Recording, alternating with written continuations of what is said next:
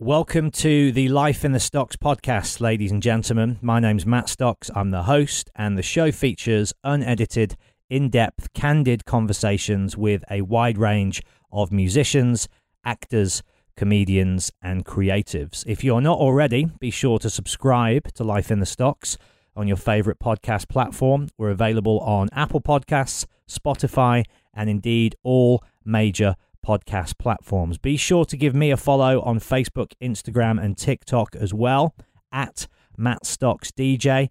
That way you can keep up to date with all of my live Q&A dates, my DJ performances, and of course, who's coming up on the show as well. But without further ado, let's crack on with the show, shall we? Here we go.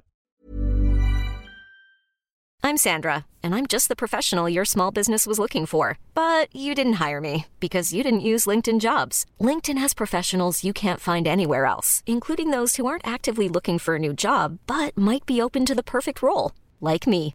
In a given month, over 70% of LinkedIn users don't visit other leading job sites. So if you're not looking on LinkedIn, you'll miss out on great candidates like Sandra. Start hiring professionals like a professional. Post your free job on linkedin.com/achieve today. Ever catch yourself eating the same flavorless dinner 3 days in a row? Dreaming of something better? Well, HelloFresh is your guilt-free dream come true, baby. It's me, Keke Palmer. Let's wake up those taste buds with hot, juicy pecan-crusted chicken or garlic butter shrimp scampi. Hello Fresh. Stop dreaming of all the delicious possibilities and dig in at HelloFresh.com. Let's get this dinner party started.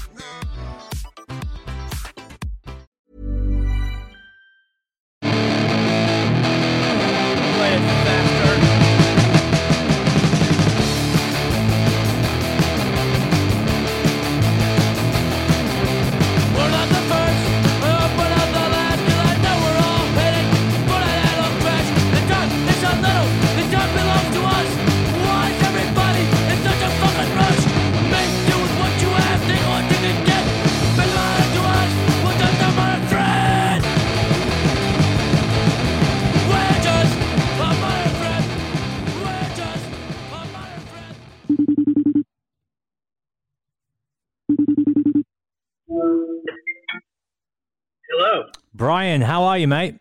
Hey, it's Matt. Yeah, it is. Life good? I mean, within reason. One hell of a year, right? Yes, yeah, absolutely. It's, I don't know. I mean, I have it pretty easy, but boy, is this a nightmare. I'm 34, and, I'd like to think I've got a bit of life experience. You've obviously got a bit on me. Have you ever known anything quite like this? Like, there's always been strife and hardship and corruption and social ills. These things aren't new things, but this thing we're in, it feels new to me. What about you in your more experienced throne that you're sat in, Brian? Like, what's going on from your side of the world? Where are we? Well, right now we're in New Jersey. I'm in New Jersey, and I've been thinking about this a lot because I have a lot of free time, and I'm a kind of a Twitter junkie. And I mean, what I think we're seeing, at least in the United States, we have sort of unmasked an agenda that was basically anti-people, and then you couple that with this global pandemic and the mismanagement, and you've got, it's just a perfect storm. I mean, I understand that all over the world that there are a lot of right-wing governments where there used to not be one, and I think we've all, the pandemic obviously affects everybody, but there's just a unique case in the U.S. where we have this perfect storm of aggressive ignorance and science denial. It's really it's nothing I've ever seen before. I mean, I think it's pretty much unique, at least it's unique to us. I mean, the closest this has been is when I've had, I was in the 91 earthquake in L.A. and the city was shut down for 3 or 4 days. I mean, it's just not even a comparison. Yeah, we're looking at 6 months now, and obviously over there you're on the cusp of. I mean, would you say this is going to be the most significant vote and election in certainly modern day U.S. history? Oh yeah, without question. This is Yeah, I mean, I would say in modern day history, because I'm not qualified as a constitutional and presidential scholar to think back to when James K. Polk was elected in 1830. Yeah, I mean, I'm sure there were plenty of scandals then. But no, this is absolutely the most important election that any of us living will ever see, and. The signals are showing that that decent people aren't having it anymore, and it seems to be this just wanton disregard for facts and science, and coupled with this sort of racist old man identity politics is I think people have had enough. And I'm still vigilant. I mean, the worst thing you can possibly do is say that, we're going to take care of this, because I don't really believe that for sure. But I do have hope. It does seem hopeful here that the first step we can do to eradicate, this. I think of all the things that are wrong, but I mean, let's at least get control of this pandemic first. And there's a very good chance that we're going to be able to finally do something appropriate for that as soon as we get this guy out of office. I've got a couple of questions for you before we move on from politics and talk about more, joyful subjects. The first being, if we had to backtrack to 2016, why do you think it was, if you could summarize, I know it's a very complicated and, difficult area in history to try and condense, but why do you think this guy that's currently in the hot seat, why do you think he got in? What do you think it was? What elements were at play that allowed this man to walk into the White House and become the president of the United States? Because nobody would have seen this coming in, say, 2014, right? Not at all.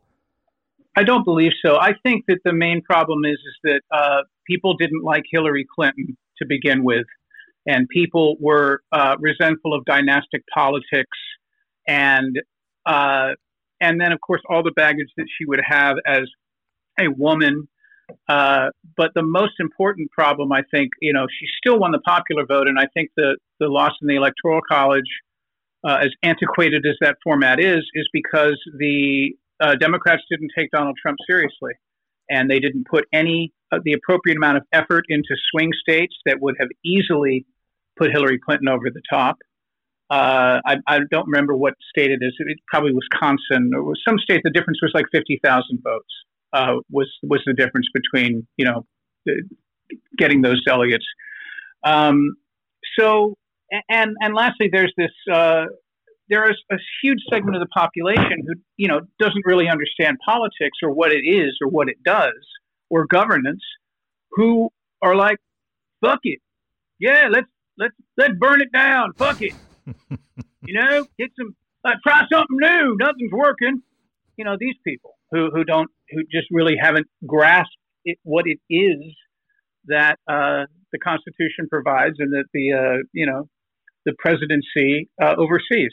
So it was a mess.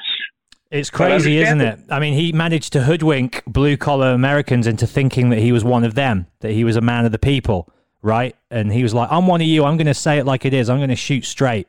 And they were like, yeah, I'm with this guy. Fake news. I'm buying into it. I wouldn't characterize all blue-collar Americans that way. What he did is he hoodwinked the people who are stupid. However, there are, hundreds and hundreds and hundreds, millions of blue-collar Americans who were just interested in something different. I mean, the problems in America have, the blue-collar problems are decades old. There was income inequality and, the healthcare. I mean, it's really, really hard to live here. And so I can certainly understand trying to do something out of the box. I don't really think that it was a tacit approval of this, pussy-grabbing ignoramus. I think that it's a combination of all the elements is how I see it. And what about with the election that's coming up? If you had to kind of, speculate how that's going to pan out, have you been obviously, I presume you've been thinking about that a lot and your whole country has. What do you see happening? Do you see him getting ousted? Yeah, I do. I see him being ousted, and I see him,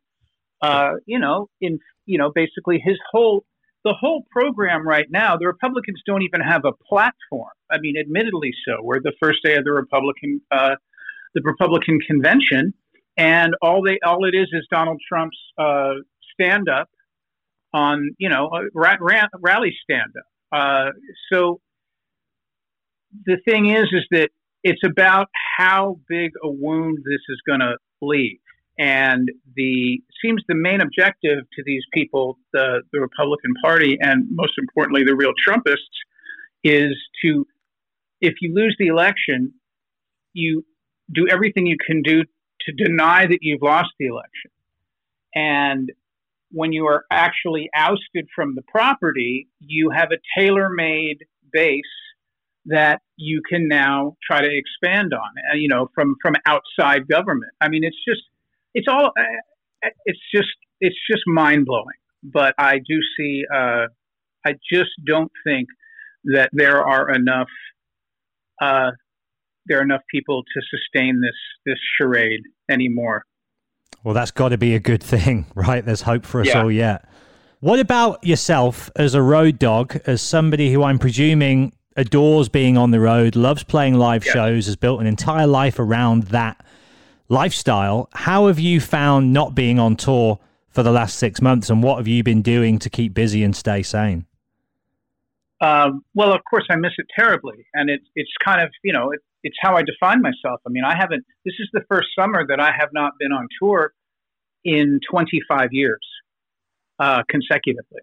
And it's not, it's every single aspect of the touring that I miss. Obviously, the performance and the interacting with fans and all of that adrenaline stuff. But then there's the fact that the people that I play with and the people that work with us are my best friends.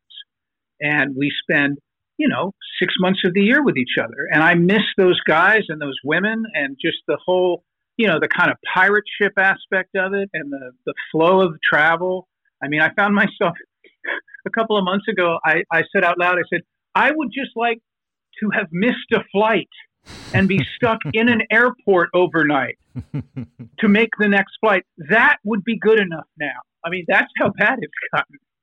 Just get me out of here. I hear you. I hear you. Yeah, I mean, if there's any positives, it's that I'm very, very fortunate. My wife and I lived in Washington, D.C. for 40 years. And we moved to the Jersey Shore about 3 years ago. So where I am living and quote quarantined unquote is not an urban situation, and there's plenty of space. It's definitely easier to manage from a safety point of view, but also psychologically. So I have that, and also this being the first summer that I'm home, I have been trying to do things that one would do. I mean, I've tried my hand at. I have tomatoes and I have peppers growing, which is exciting. My first time gardening. Nice. And I am, I bought a lawnmower because God knows I have the time now, and I'm saving the $50 a week that we paid the man and his kid. I mean, it's kind of. I mean, there are parts of it that I smile when I think of it. There are things that are fun, but there's nothing here that I would exchange permanently for doing what it is that I am so fortunate to do and love so much.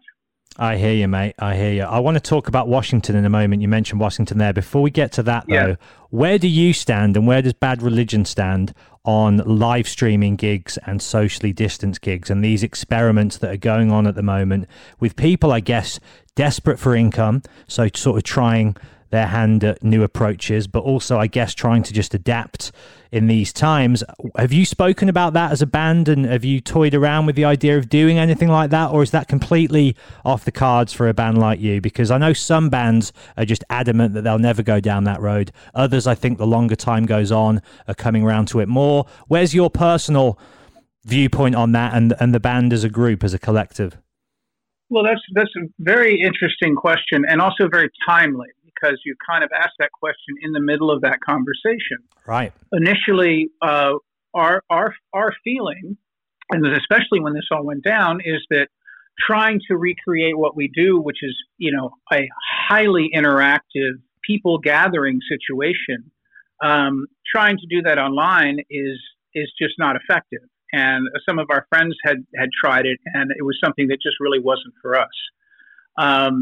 We don't know if it will ever be for us, but I will say this: as time has progressed, and as we are now looking at the real possibility that we're not going to be able to perform in 2021 either. Yep. We are putting. We are just looking at how we could actually do this in a way that would be not just a camera looking at a bunch of old guys in a practice room, which, trust me, is not thrilling. There's a way to do something special, and I'm not really concerned. It's not even about whether you charge for it or not. It's about doing it right. We have, well, yeah, but also we are very lucky. We have a lot of fans all over the world, and I think we need to touch base with them. I mean, performance-wise or whatever, it's just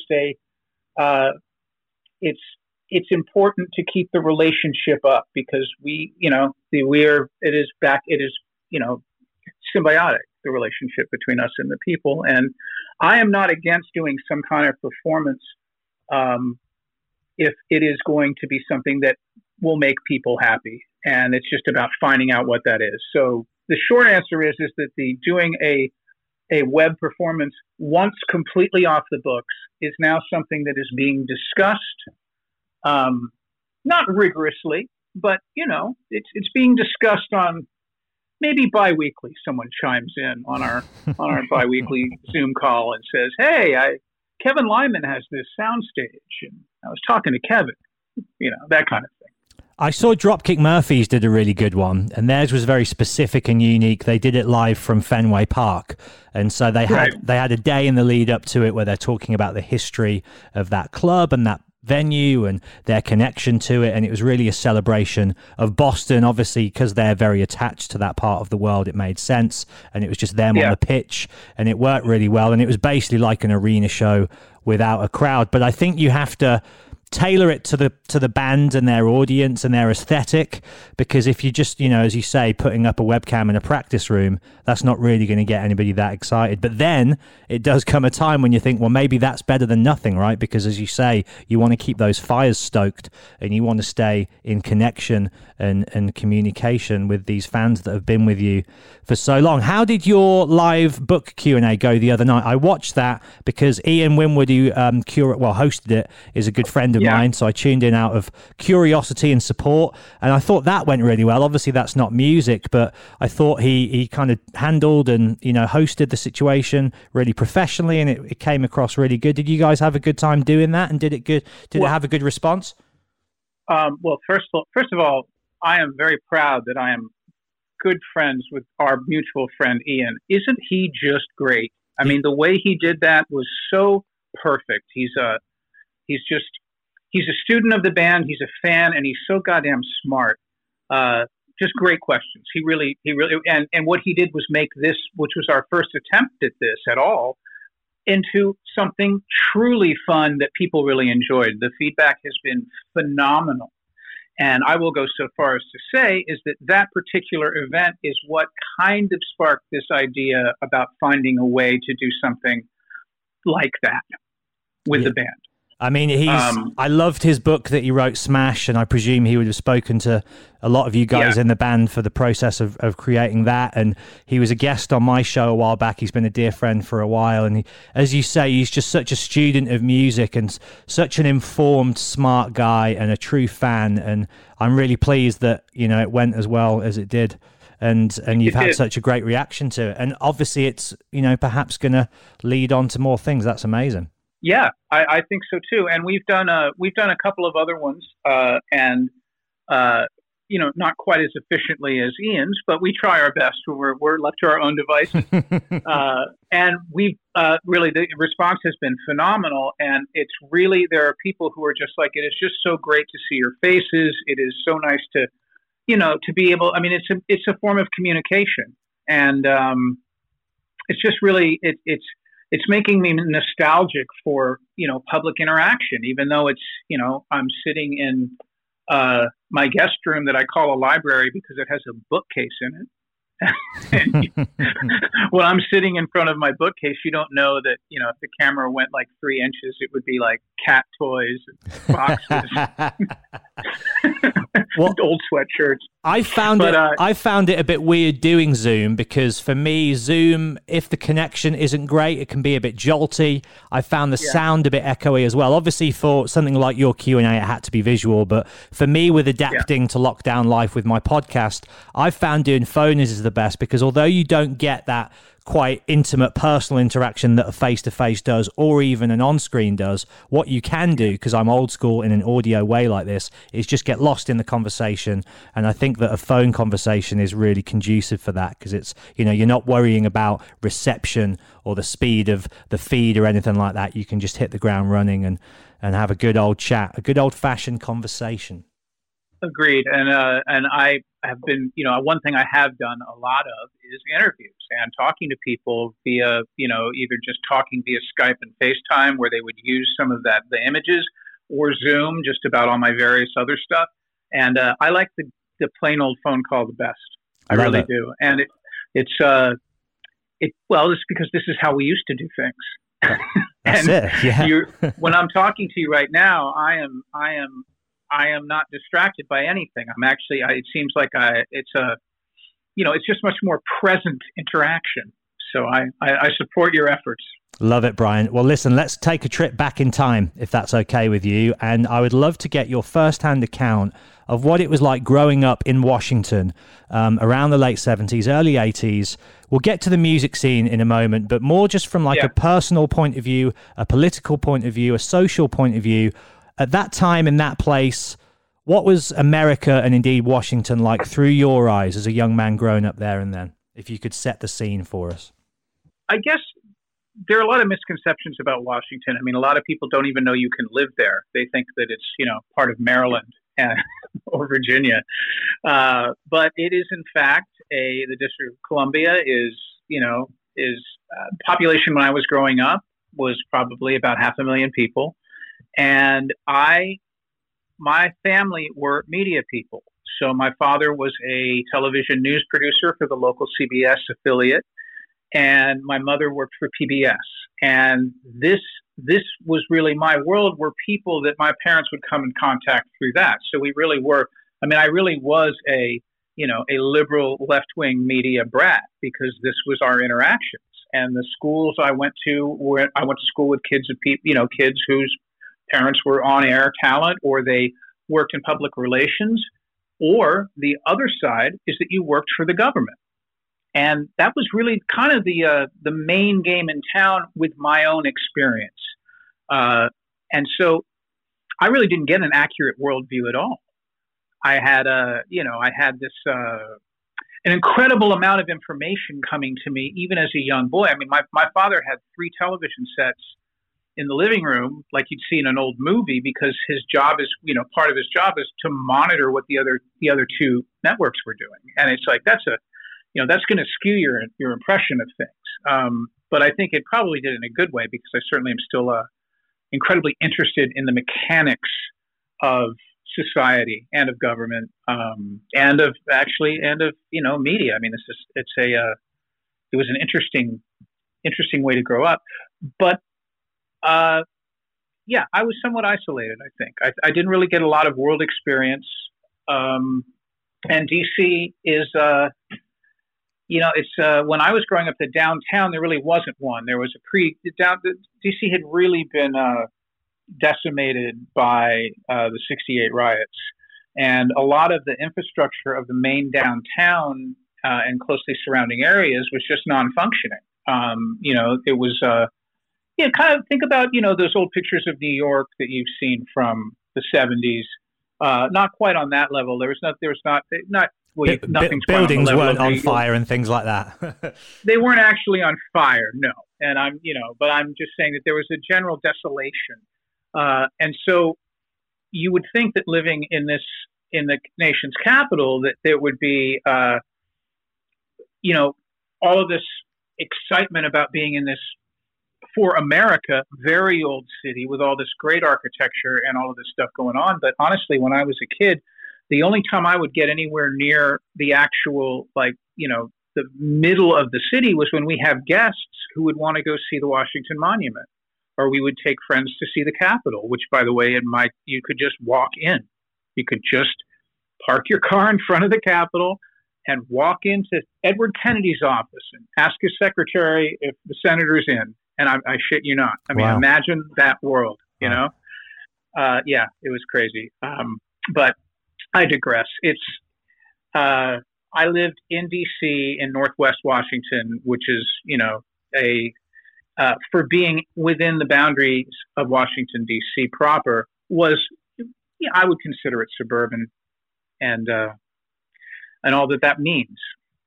Was it a safe area to grow up? Did you feel safe as a kid walking around? Did you notice it was an affluent area or a bit of a poverty-stricken area or a bit of both? What was the climate? And was it violent and was there crime?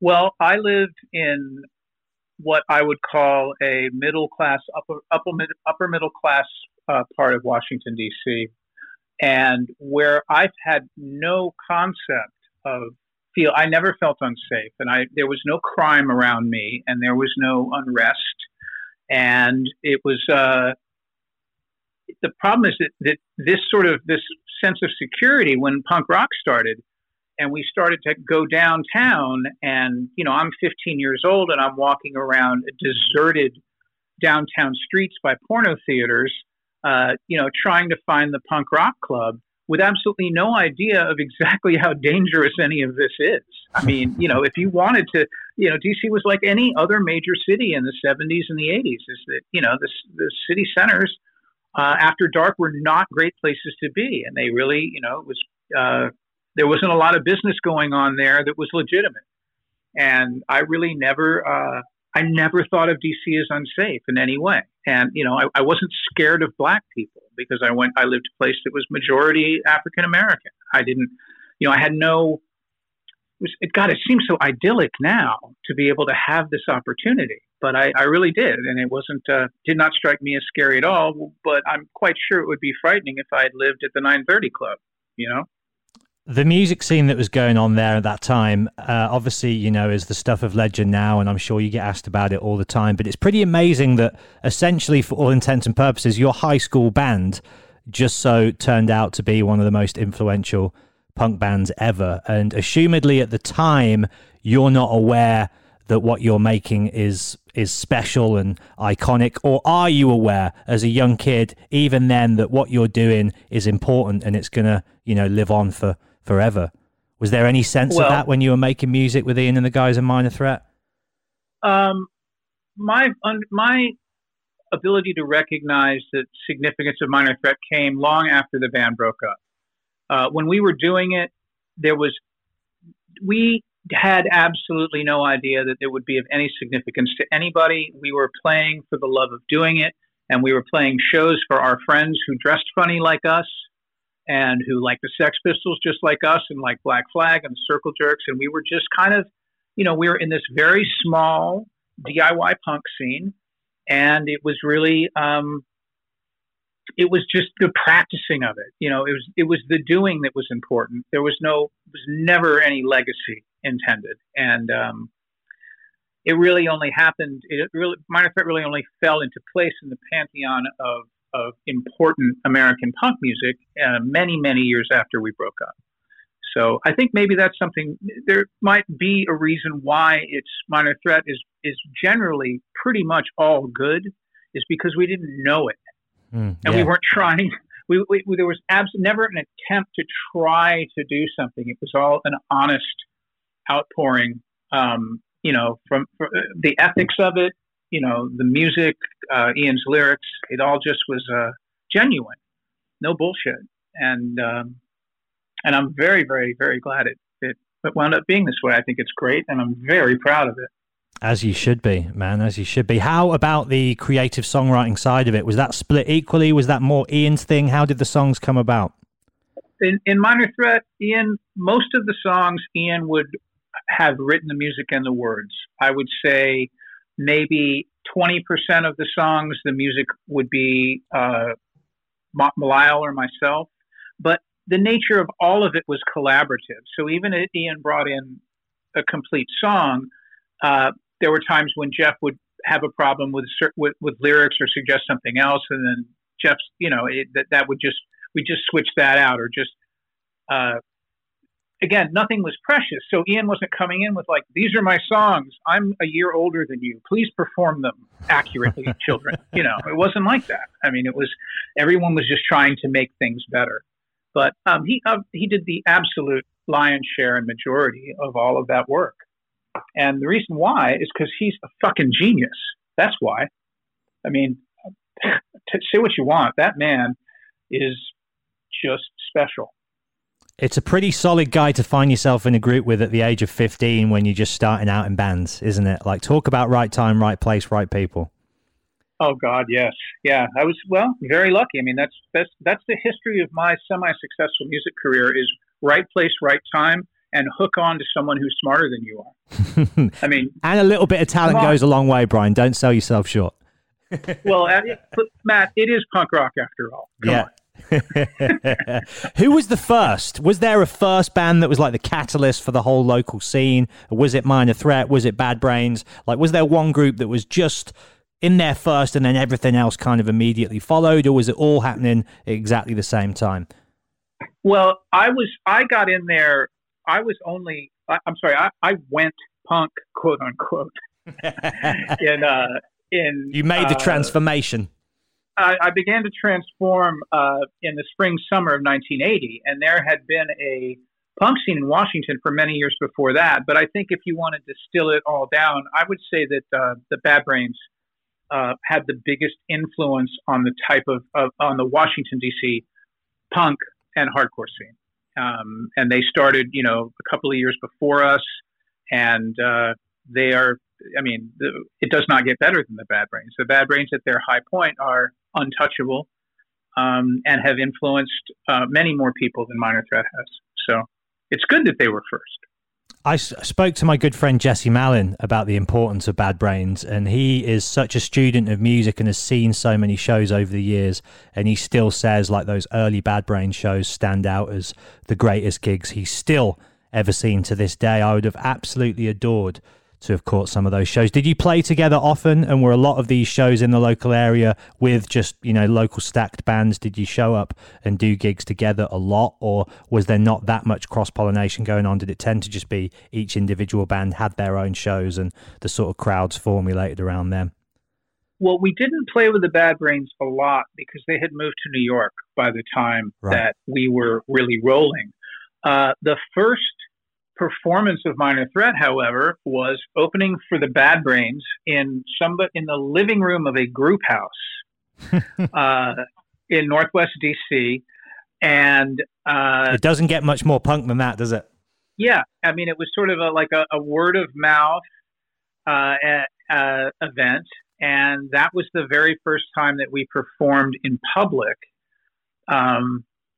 Was at that house party. And, you just think about that now. The first time I played a show, I had to go up. I'm 15 and I'm actually 5 feet tall, and I have to go up to Daryl Jennifer and ask if I can use his equipment because, of course, I'm a child. I don't have any equipment. And I don't know how to be a musician. And it's just this, and the best thing of all is that we do this whole thing, and there couldn't have been more than 30 people there. It's the living room of a row house of a, what would you call it? A terraced house, or yes, exactly that. Yeah, it's like, how big can it possibly be? And it was, that's DC in a nutshell. Just, I love it. There we go. Yeah, you look at a lot of these iconic punk bands that have really, kind of over time become even more immortalized and mythologized. And a lot of them are the bands that really imploded after quite a short space of time. Sex Pistols, Operation Ivy, Minor Threat. And you kind of leave that legacy perfectly intact, don't you? You mentioned it earlier on, like when you end your career fairly early on, there's no filler, there's no bad material because you got in there, you laid it all on the line and you fucked off. Why did Minor Threat end when it did? From your point of view, what went down to kind of say, okay, this is it, we've ran the course. See you later, guys. It's over. Well, it was band's been too it had not really become that the band itself was more important than the members in this interactive way. Like, you just weren't going to be in a band with people that you weren't friends with. That was more important. The experience of working with other people to make the music was more important than the product. And in Minor Threat, again, this was not sacred to us. We were a very good band, and people would come see us, and we had managed to tour the country a couple of times, but we're still incredibly small potatoes. And we just got in, we just had constant arguments and friction between the members over absolutely nothing important. And at the end of it, it was really that Ian had kind of lost interest in arguing with us, and left to our own devices, we started writing music that we thought was going to be sort of the next step of Minor Threat. And Ian really wasn't interested in singing over that music. And in retrospect, the reason why is that it wasn't good. And so you've got Ian, who is in a band that he wants to be in more than anything. The arguments are killing him, but you know what? It might be worth it if we're going to make more music. And then the music's bad. And so he did sort of the Quaker version. He just wasn't like we ever had a meeting and said we're going to break up. He just sort of didn't come to practice anymore. And we'd sit in practice in Discord House. I mean, Ian lives there, Jeff lives there. And eventually Lyle and I talked ourselves into the fact that we didn't need no Ian MacKaye, because I know Glenn Danzig, and we're just going to form, fuck this, we're quitting Minor Threat, and we're going to form a super group with Glenn Danzig and Chuck Biscuits and who was going to play bass? Graham from Negative Approach. That was actually what we did. And needless to say, that didn't really work out. That was the embryonic version of what would become Sam Hain, right? Correct. Exactly. That was our out. It's like, okay, well, we'll show you. And we didn't show him. Was Glenn already out of the Misfits at this point as well? Was he sort of looking for something to do next too? Yeah, I mean, my recollection on this is fuzzy, but we were friendly, and and he was. That's exactly. I think I don't know if the Misfits had played their final show of that era of the band, but yes, he was going to do his own thing, and so we thought, well, hey, this will be great. We'll come and be the band. But I guess from what I've learned and heard about Glenn is he's a very hands-on, this is my project, this is my vision kind of a guy. Is that why for yourself and Lyle it didn't work out with Sam Hain? Were you coming from different musical avenues and it didn't quite gel, it didn't quite work? Well, my leaving was also kind of Quaker in that I just really wasn't, like, I noticed that Lyle had gone to New York to practice without me. Right. It's like, oh, well, I guess I'm not in anymore. But, again, this is not life or death to us. I mean, I'm like trying to get my parents to not force me to go to college. And that's more important to me. And my job as a motorcycle courier, where I don't have to pay taxes, is more exciting than what's happening with Glenn Danzig. But the big answer to that is that Glenn Danzig does not need anybody. He does not need the two guys from Minor Threat, these two dorky kids from Minor Threat. He needs people like, Eerie Von. He needs like monster people. Yeah. And he's got the vision on his own, and I think Glenn is a genius, and despite what anybody will tell you, I think he's a very nice dude, and he's very smart. And it just was like, it was unnecessary to have us involved. And that's kind of why things ran out that way. And that's why we know who Glenn Danzig is. Yeah, I think he's a very misunderstood guy. I've spoke to a couple of people that have worked closely with him over many years, Joey Castillo, Tommy Victor, and they all say the same thing. They just say, he has that old school gang mentality where you're either in the gang or you're not. And he doesn't really care too much for the outside world. But he's like, if you're in that inner circle, he's like the best dude ever. Yeah, agreed. He's a sweetheart, and he's funny too, which is it's hard for people to get, but he is. So it's I mean, artists are fucking weird. They really are. I mean, think about it. I would have to say that a significant portion of the early punk scene, I would say a significant portion of the audience was actually mentally ill. Yeah. And I'm not kidding. Just undiagnosed or, walking up to the DOA concert on lithium and fucking, I mean, it was weird and a tiny little subculture too, which makes it even crazier. Well, it was a real underground subculture in its initial stages, wasn't it? And it did attract, as you say, the lost souls, people who were looking for a place to belong and an identity. And a lot of them, I guess, were from broken homes and impoverished backgrounds. And as you say, mentally unstable. Was there a lot of drugs flying around as well? And just to kind of touch on the straight edge thing before we move forward, was that a stance against you guys not wanting to go down the same road as perhaps the generation before you and become a rock and roll casualty? Or was it more literally just the circumstance was you were young and you wanted to put on shows that other young people could come to, and so by necessity you were just like, well, let's do shows without booze, and then it was spawned from that? How did the whole straight edge thing begin and evolve?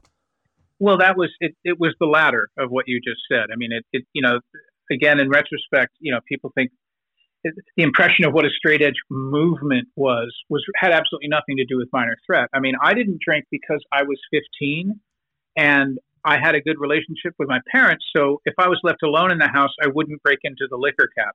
Like I didn't even think about drinking. Just wasn't something I did. And it was more coincidental, I think, than anything else. I mean, the DC punk scene, there really weren't a lot of drugs and a lot of drunks, but the ones that were the people who were like that were still absolutely within the inner circle and still our friends. It was never a judgment call or intended to be some sort of, all-encompassing mission statement. I mean, Straight Edge was just one of our songs. And Ian was singing about the fact that he's not a fuck up and he can think straight, and he's excited about that. I mean, he's not telling you to do it. It's he's sharing his personal experience. And so there really weren't, it's funny to think about it now, but again, it was just not that big a deal. It was like, most of my friends didn't drink. Some of them did. Really, the only thing would come into play ever would be like, maybe I drive somebody home who obviously shouldn't be going home on their own. That's it. When did you start, experimenting with alcohol? Did that come later on? The minute I joined a heavy metal band on a major label. Junkyard. Yes. Yeah. I guess if you want to fit in with that whole Sunset Strip. So what year do you move to LA? What year did you get out of Washington and move west? I made a false start and I moved. I had a false start in like the end of '86 and I went there for like 6 months and then came back. But I installed myself permanently by 1988. And I'm actually kind of exaggerating with a heavy metal band. I had kind of, I discovered marijuana. You dabbled a bit before then. Well, if you listen to the third Dagnasty album, you can hear the day that I started to smoke pot. It's right there for you right now, and you can go. Which one's the third one? Wig Out? No, Field Day. Right. Field Day, which I don't even think it's on Spotify. I think you can find it on a YouTube version of it. So yeah, I mean, I had become a little more cosmically conscious, and of course by then I'm 23. I'm not a child anymore, and I'm living kind of this vagabond Hollywood lifestyle. And so I just kind of got in. I was just, again, it wasn't like flipping a switch, like where's the blow.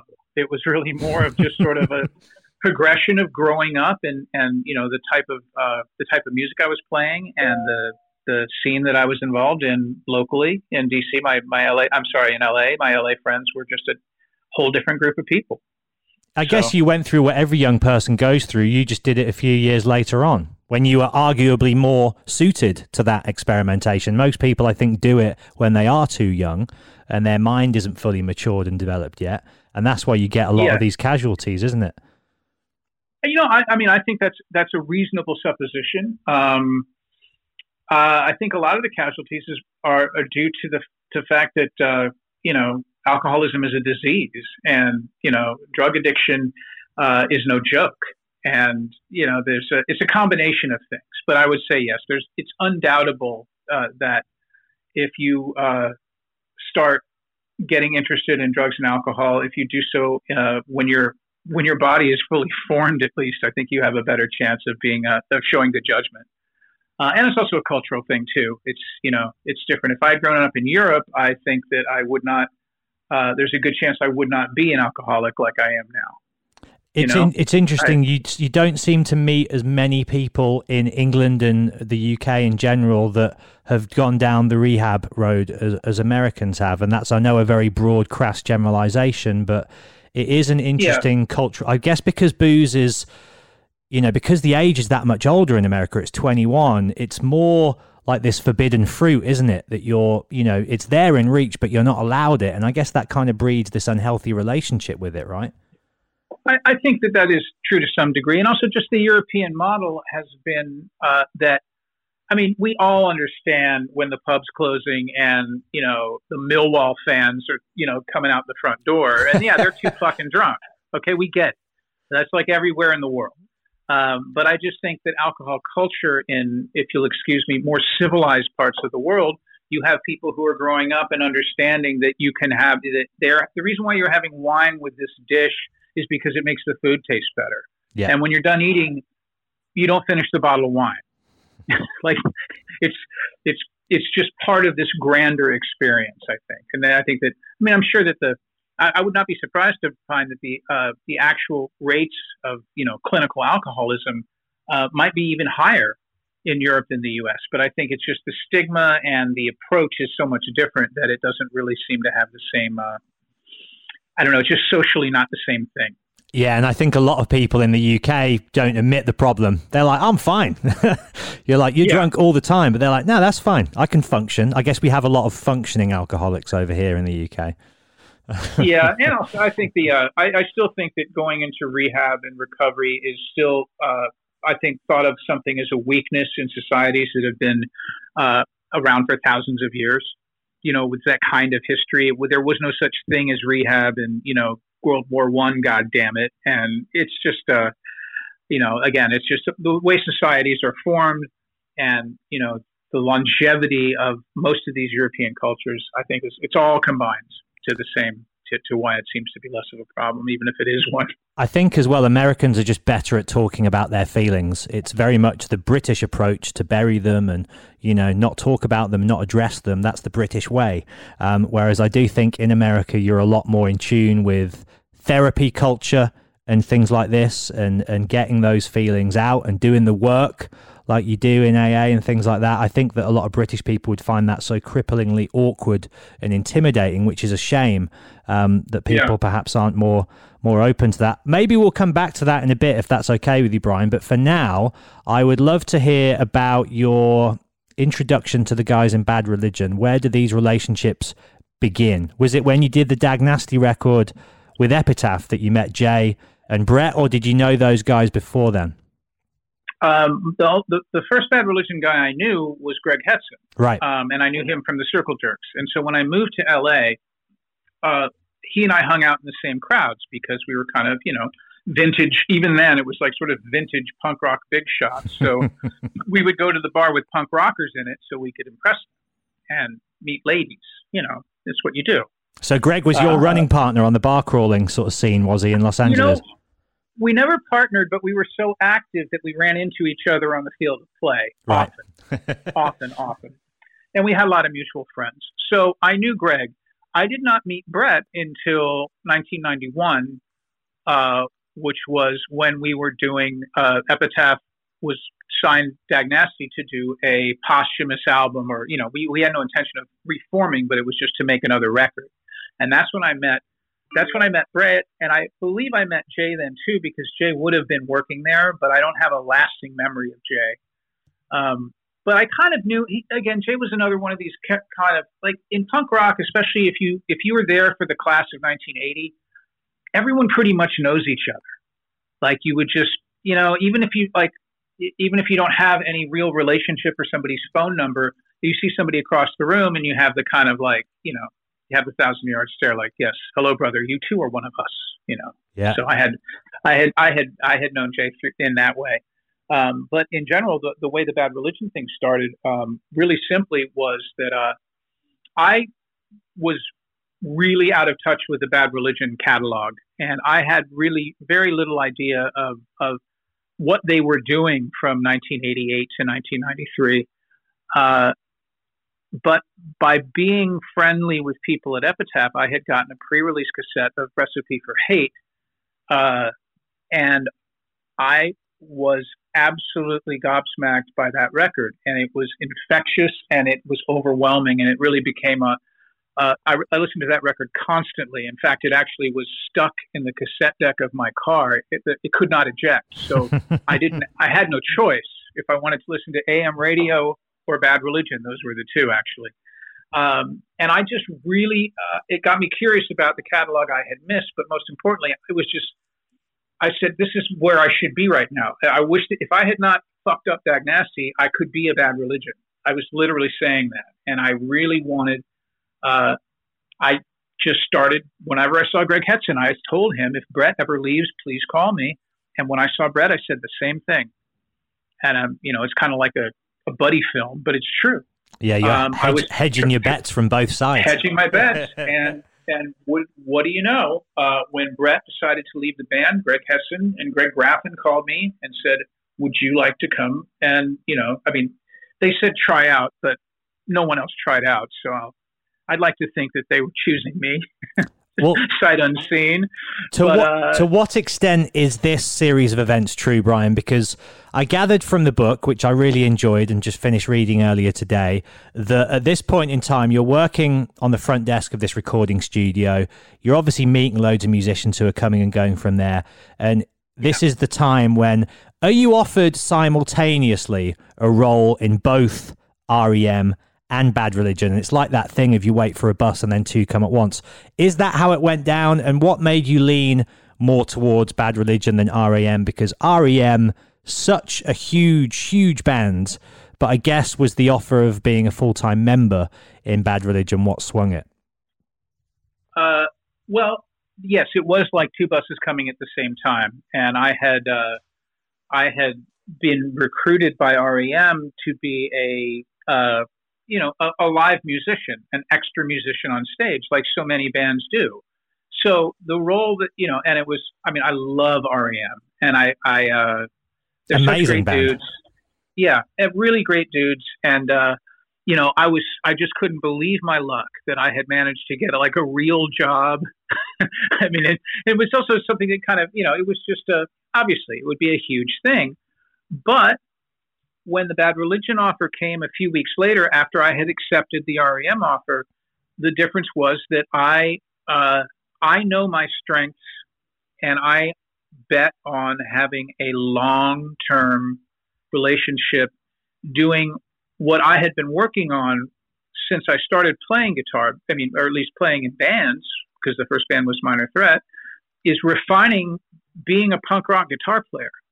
And so Bad Religion was this opportunity. It was taking the long view, is what it was. And so I chose Bad Religion, and 26 years later, I'm incredibly happy with my choice. And it's just an amazing testament to the strength and the talent and just the story of this group. Like there's so few bands from that time that have continued to put out music, to tour, to increasingly evolve, but yet remain the same, and not lose fans along the way, but just grow and grow and grow and grow. It's one of a kind band, isn't it? It really is such a unique band in the pantheon of not just punk music, but rock and roll as a broad genre. Like there's so few bands that can say they've stayed, the course, quite like Bad Religion have. It's certainly unique, and I'm, incredibly grateful. And I still feel somewhat like an outsider even 26 years ago, because, this is really Brett and Greg's band. And the reason why this band is still relevant is because they work really hard writing really good music. Yeah. And the band has never become a band that's a greatest hits band or a parody of itself. We have been consistently putting out quality music, every couple of years, the whole time. And I think that's a big contributing factor is just the quality of work that Brett and Greg do. And also, the band's pretty good. I mean, we can play and we really, really give a shit. There's nothing I hate more is to go see a band, especially a band full of seniors like myself, where they look like they don't want to be there, or they're just performing this role. It's just unacceptable to me. It's like I'm so electrified every time I get on stage, and I think it's incredibly important to be engaged and to be living that moment because, what a privilege. This could all go away tomorrow. Hey, it's a pandemic. Maybe I'll never get to play again. I don't even know. But I will know that the last show I played, I smiled and I danced around and I had a great fucking time. And obviously, there's not been a completely easy ride the entire time. When you joined the band, I know Greg Graffin has always been sober, but when you joined, where were you with your relationship with alcohol and substances? And were the other guys in the band going wild at that time as well? Was Hetson and were Jay Bentley cutting loose as well when you first joined? What was the dynamic then? Well, I mean, I was still in the fun part. I was still in the manageable drunky, drug fun guy when I joined the band. And when I joined the band, Jay was sober. Greg isn't sober. He just doesn't drink. He's just a normal person, And Hetson drank, and Bobby also just didn't drink. He just wasn't sober. He just didn't drink. So it was initially just me and Hetson, and then eventually, I think Jay dropped out of the program maybe a couple of years later, and he became my partner in crime of all this stuff. And it turns out that we were really, the reason why we have these amazing capacities, and this is we're alcoholics. I mean, we're just, we're the real thing. We're the kind that you have to, you sit in a room with a bunch of people and bad coffee and try to get to the bottom of it. And Jay turned himself in. It kills me that I don't know. I think it might have been 14. He might be 14 years sober. I would feel bad if it was actually 18, and I'm saying 14 because those years are very, very hard.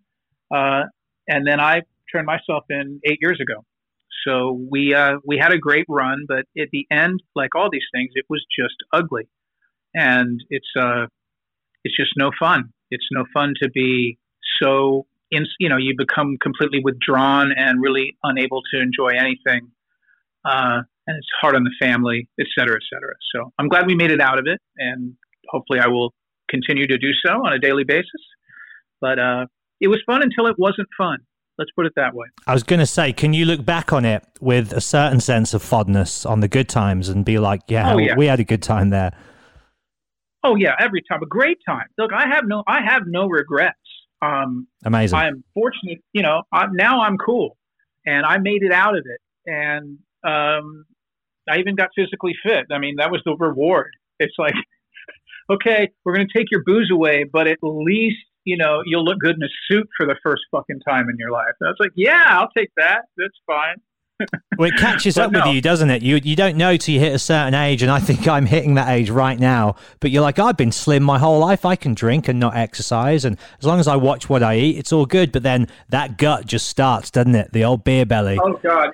Well, and for me, I mean, there is so much photographic evidence. I mean, a quick Google will take you through a range of 150 pounds up into the low 200s, and then you can see it happening. It's almost like you could plot it on a graph.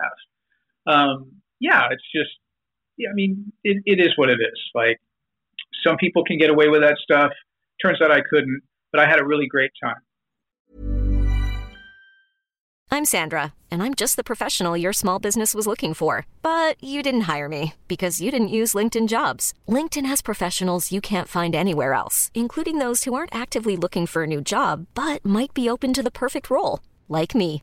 In a given month, over 70% of LinkedIn users don't visit other leading job sites. So if you're not looking on LinkedIn, you'll miss out on great candidates like Sandra. Start hiring professionals like a professional. Post your free job on linkedin.com/achieve today. Hold up. What was that? Boring. No flavor. That was as bad as those leftovers you ate all week. Keke Palmer here, and it's time to say hello to something fresh and guilt-free. Hello Fresh. Jazz up dinner with pecan-crusted chicken or garlic butter shrimp scampi. Now that's music to my mouth. Hello Fresh. Let's get this dinner party started. Discover all the delicious possibilities at hellofresh.com. Hey there, it's Michelle Norris. I'm host of a podcast called Your Mama's Kitchen. When I travel, I'm usually looking for a way to find a taste of home when I'm not at home. And one of the things I love to do when I am at home is entertain. And Airbnb allows me to do that. When I was in California recently, I rented a house that had a great kitchen. And when we were sitting around the table, we're all thinking, we're in someone else's house. Someone could be in all of our homes as well. If you have a home, but you're not always at home, you have an Airbnb. Your home might be worth more than you think. Find out how much at airbnb.com/host. There's a couple of time periods I'd love to hone in on before I let you get off, mate, and enjoy the rest of your day. One of them, from reading the book, just sounded like a magical time. You're living in Manhattan, you just joined the band, this is your first record with them, The Grey Race, Electric Ladyland Studios, you've got Rick from the Cars producing it. Put me in that time frame. Was that a very happy, creative, fun time for you in your life? Oh, absolutely. It was awesome. And it's definitely a highlight because you had so many elements going together. The fact that we actually were living in Manhattan, and I had been going to New York. I grew up in D.C., so I had been going to New York as a visitor my entire life. And it was just, you'd get up there and there's a unique energy to New York City. I mean, everybody says it because it's true. And to be actually part of it and to establish a relationship with the guy at the deli and to walk back and forth a couple of miles to the studio in all kinds of weather. It was the movies, the New York experience that you always see from outside, but to actually live it was incredibly exciting. And of course, working with Rick, who was a beautiful man and such a great producer and musician. And I was very fortunate that he and I became pretty good friends. And I managed to work with him on projects after the Bad Religion record. So I really met a really kindred spirit there. And it was it was really mad. When I look back on it, I see sort of like tinsel and sparkles. It was just a beautiful, beautiful time. It sounds like just the perfect mix of everything. It sounds so great. Electric Ladyland as well, being in there, living the dream. Yeah, for sure. It was and the history just oozes out of the walls. It's really, it's just amazing. Yeah. I'm incredibly lucky. What about that Pearl Jam tour? At that point in time, they're kind of going up against Ticketmaster, right? It's the Vitology tour. You're opening up. Was that the biggest shows you played personally and Bad Religion had played as a band at that point? And how was that tour for you guys? Well, actually, no, because Bad Religion had gone to a lot of trouble to go to Europe and especially, a lot of time in Germany and Spain and Italy. So we were pretty big in there, and we would play festivals in Europe. Obviously, we would play, can't believe I'm totally blanking out, but Roskilde and festivals exactly. Like yeah, got you. I was actually hunting for Donington when I was blanking out. I was trying to find a UK equivalent of like a Reading festival, something like that. Exactly. Yeah, which we've played. So the answer was no. We played bigger. We played to much more people, but the idea of doing it as part of a tour was really exciting because then you're a traveling party, and all of the things I alluded to when we first started speaking about this sort of, this mobile army. Which is so exciting. And of course, we all love Pearl Jam very much. Great band and great people. So this was going to be, this was a great opportunity for us. And I had a wonderful time. It is just sad that we lost so many dates because of these what Pearl Jam were trying to do. And, they were trying to do the right thing by their fans with this working outside of Ticketmaster. But in the end, it worked out that you can't fight City Hall. I mean, that's really, that's the answer. And unfortunately, we didn't get to do a lot of the stuff we wanted to do. Did you see that taking its toll on them as a band and on Eddie in particular? Did you see the weight that cause cost them? I didn't, because our interactions with them were, everybody saw each other every day, but realistically, they're an enormous headlining band, and so their suite of dressing rooms is in a different place. And sometimes Eddie would come and hang out on the bus with us because him and Jeff kind of had been friends with Bad Religion even before Pearl Jam, so there was a good friendship there. But we didn't really spend more than a half hour a day, so we didn't get to see what they were going through. We saw them when they were at the venue or sound checking or getting ready to play, and those are always exciting times. I mean, that's when you put the worries aside. When you've got an instrument in your hand, is the best cleanser. Do you have, Brian, a favorite story from Warped Tour of just absolute rock and roll summer camp shenanigans that you feel like sharing? I know there's probably 1,000 of them, but is there one that really springs to mind as Warped Tour gold? I think, I really should develop a good answer to this, because you get asked all the time and you're like, oh God. Well, I just, this is actually a good one, because you're saying specific to the Warped Tour. And that was an arena that where I have to say that the performance in that situation did not take precedent over the experience of being on the tour. And there are a number of reasons why. I think because it was a half hour a day, because you were playing in the daytime, so you had this incredible open span of nighttime that everybody shared. And those of us who, just imagine, it's like you're done playing at 3:00 and you're in a traveling circus with good scotch and fireworks. And all the bands are your friends, right? Everybody knows everybody. Everyone's your friend. Yeah. And you go visiting. I mean, it's like it's just like, like a little neighborhood, and you go, well, let's see what's going on the Boss Tones bus. Hey. And then you go, from place to place. I mean, it's the usual, it's not decadence there. What it was just mischievous, right? Just child shit. There was one time we got really into airsoft guns, which are basically like these pellet guns that work on CO2 cartridges, and they hurt enough when you get shot with them that you do not want to get shot with them. Like, they really hurt, but you don't have to go to the hospital. Like, they would rarely break the skin. So we would get drunk and we would have these guns, and we'd be riding mini bikes around like an empty arena, shooting at each other with like girls on the back and like trying to ride with one hand with a gun and a beer. I mean, just this lunacy, absolutely unacceptable behavior. And, no one was ever severely injured. But when I think about it now, it's like you were a grown man on a Honda 50 with a toy gun, and you're driving like in the middle of a hockey stadium where all the seats are gone, and all they're trying to do is get the wood planks up so that the game can play the next day. And you're just the most obnoxious, inconsiderate, fucking horrible behavior that I would never ever approve of now, but at the time, Who had the unfortunate task of trying to keep you in line? Was that Kevin, or was that his team? Like, who was landed with that impossible task? Well, here's the other problem. We're real good with Kevin, and also the people that our crew, the guys we hang with, we're all made guys. So there was no one's disciplining Bad Religion, Pennywise, and No Effect. Yeah.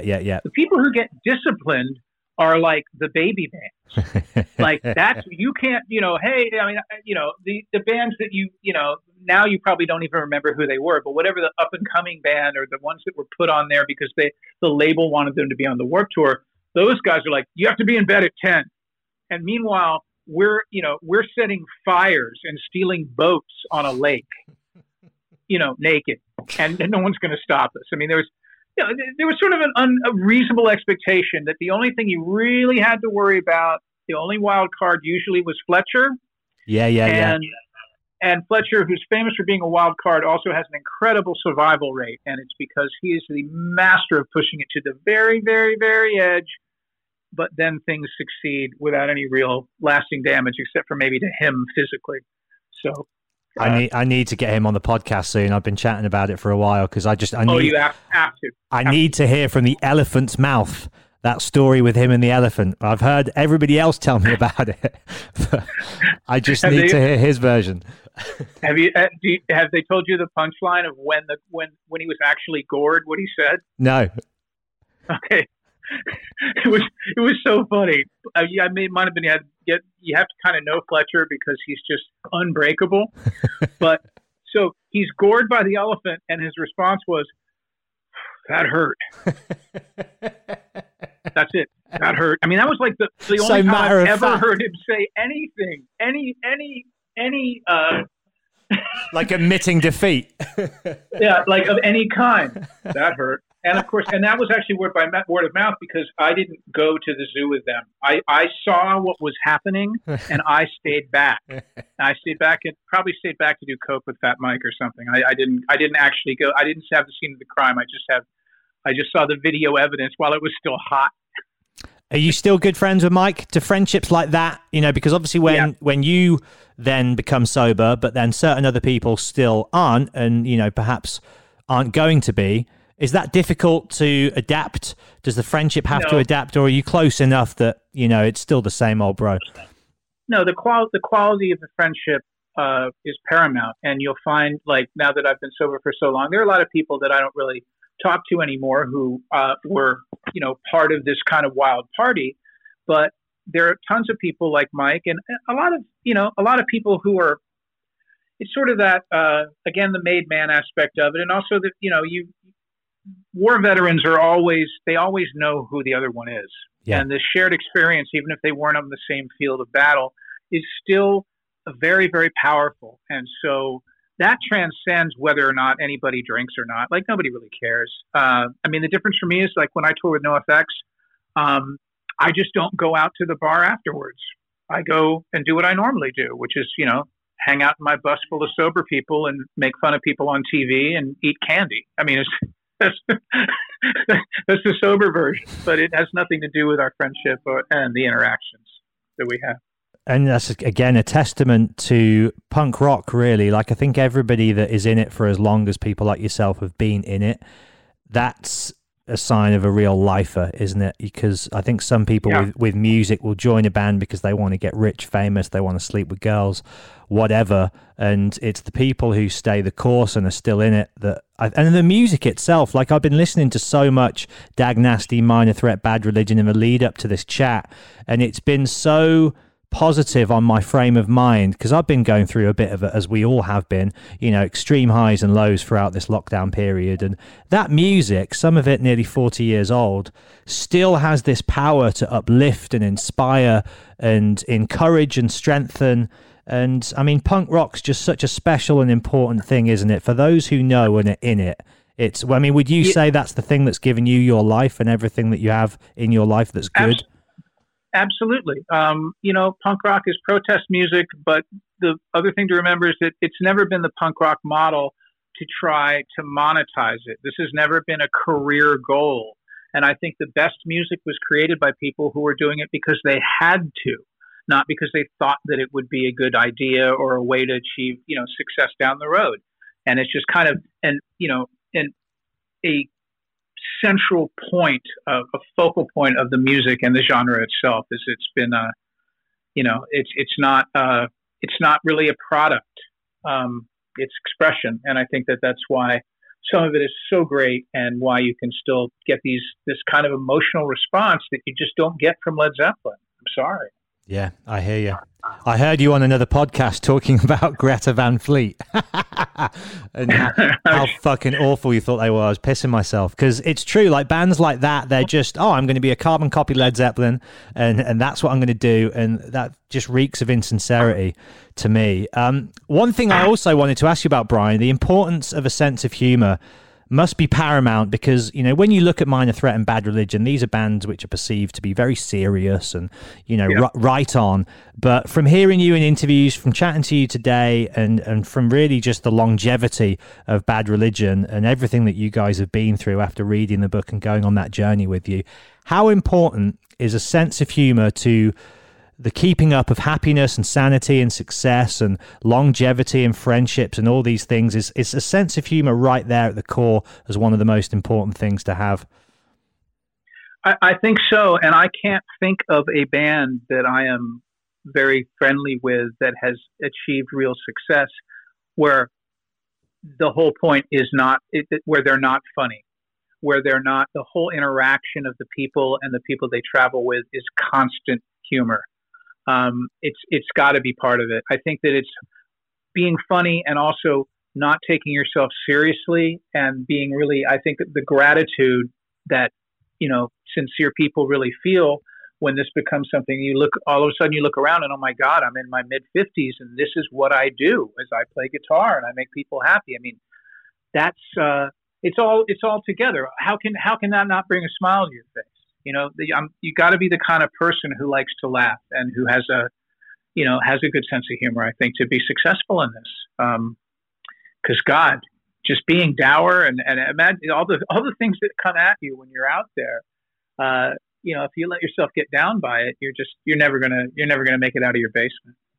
Brian, I've had such a nice time chatting to you, mate. I really appreciate you taking the time out. It's been lovely. My pleasure. My final question for you is, we've now got the Bad Religion book. It's out. It's great. What about Minor Threat? Is there going to be a Minor Threat book? Is that something you guys as a group have spoken about? Is it something you'd like to do? Is it anywhere near being developed? If so, what's the situation with Minor Threat and perhaps a document of that band's story as well? There will be a document, a book, a Minor Threat book. However, it is going, at this stage in the game, it is going to be certainly unconventional. We have had discussions about it. We've actually had meetings about it. And our guidelines are that we don't want to make a book that is the story of Minor Threat and Dave Grohl saying how great we are and, you know, various other luminaries describing the impact of Minor Threat on their lives and all of this sort of thing, this traditional oral history or traditional music book. What we are trying to do is find something different. And what we've done to that end is it's pretty interesting. Of course, this is, you know, comes from Ian because he's, again, a genius, is that this book is going to be lots and lots of ephemera and photographs of things that Ian and Jeff have kept. They've kept every single thing that you could keep that would be related to Minor Threat, from a sandwich wrapper in Utah, when you know, to obviously to the usuals of like the handwritten lyrics and the artwork, and, you know, just, I mean, it's insanely far-reaching, the archive of Minor Threat stuff they have that would be very interesting to see. And the text is going to come from, we sat down and had a series of interviews where we just sat in a room with a recorder on, just the four of us, and just talked. I mean, I'm just there. We recorded the dynamic that you get from being in a band, and it took us about 10 minutes of talking before it was time travel. And we were instantly in our teenagers again. And the exact same way we talked to each other was the same. And the nicknames came back, and the laughter, and all of this, you know, we're trying to retell a story, and everyone has 4 different versions of it. And so you hear us, I mean, the amount of information is just so great that needs to be culled through. But that's the kind of book we're trying to do, is have this sort of the conversation with us as old dudes. You know, they'll have to obviously edit that down to something that makes some sort of sense, and lots of really amazing stuff to look at. Hopefully, you know, great photographs. But really, you know, I think that's it'll be a very effective legacy for the group. I mean, I'm sure that the rock book can still be written by somebody else, but for something that we're going to do ourselves, I think it should be, you know, in the spirit of Minor Threat, something kind of out of the box and real attention to detail. Amazing. So it's 100% on the cards, and those wheels are very much already in motion.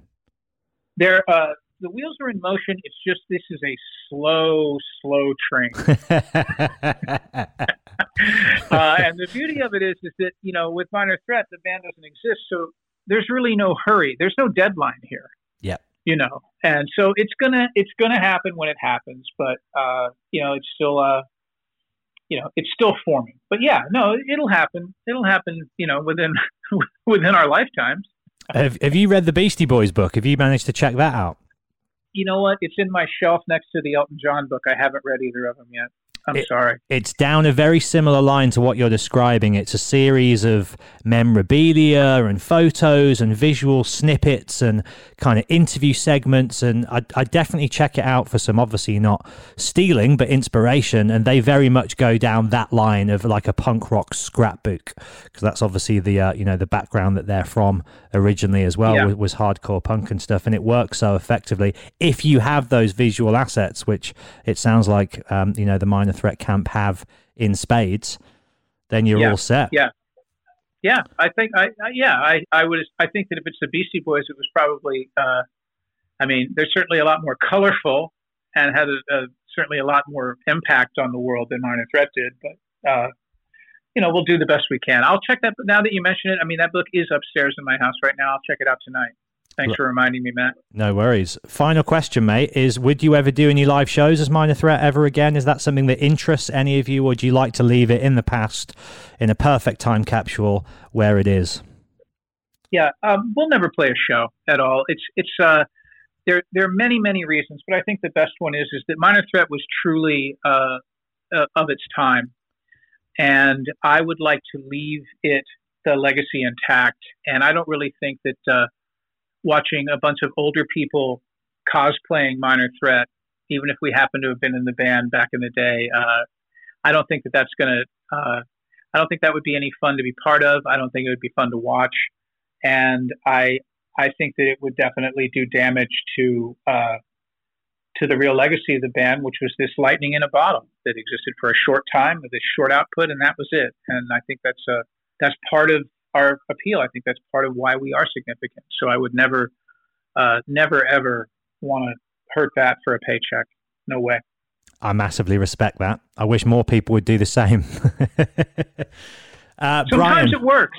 Yeah, I guess so. And I think, it can be nostalgic, and nostalgia has a lot of weight and power, and there's positivity and joy there. But sometimes, as you say, it's like, let's just leave it in the past as perfect as it was then. Brian, congratulations on everything, mate. Congratulations on your sobriety, on your success, on your career, on a great life. And thank you again for taking the time to come on the show and hang out and have a chat, man. You're a great guy, and I really enjoyed it. I did too, Matt. Thank you so much for having me. You think up any more questions, I think I'm going to be around the house for at least another year or so feel free to call back. You have my number now. You don't even need to check with anyone. Just give me a call. Amazing. I'll be here. Well, I'll tell you what I definitely will do is I'll be in touch when it's going up, and I'll let you know, and I'll get you a link and all of that. And don't be a stranger, man. And I hope the next time we do this, it's face to face, whether the mics are there or not. I hope that we can, meet up and toast to life in the new world when shows are back and distancing is gone. And yeah, man, we'll just have to see what happens, won't we? But all the best with everything, and thanks again for having a chat, mate. Cheers, Brian. All right, that was awesome. Talk to you. I'm going to talk to you soon. Don't worry. This is going to go away. Life will resume, my friend. Take care, mate. See you later.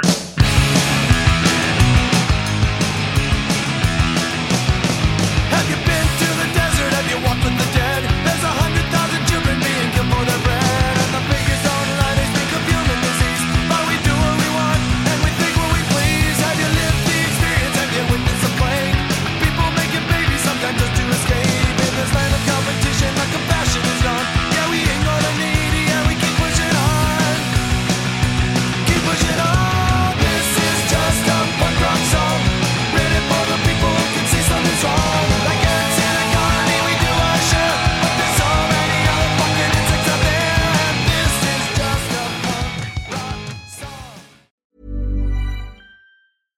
Ever catch yourself eating the same flavorless dinner 3 days in a row?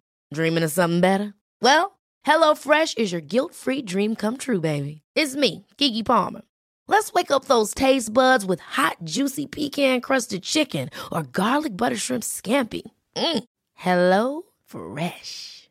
Stop dreaming of all the delicious possibilities and dig in at HelloFresh.com. Let's get this dinner party started. Even when we're on a budget, we still deserve nice things. Quince is a place to scoop up stunning high-end goods for 50 to 80% less than similar brands. They have buttery soft cashmere sweaters starting at $50, luxurious Italian leather bags, and so much more. Plus, Quince only works with factories that use safe, ethical, and responsible manufacturing.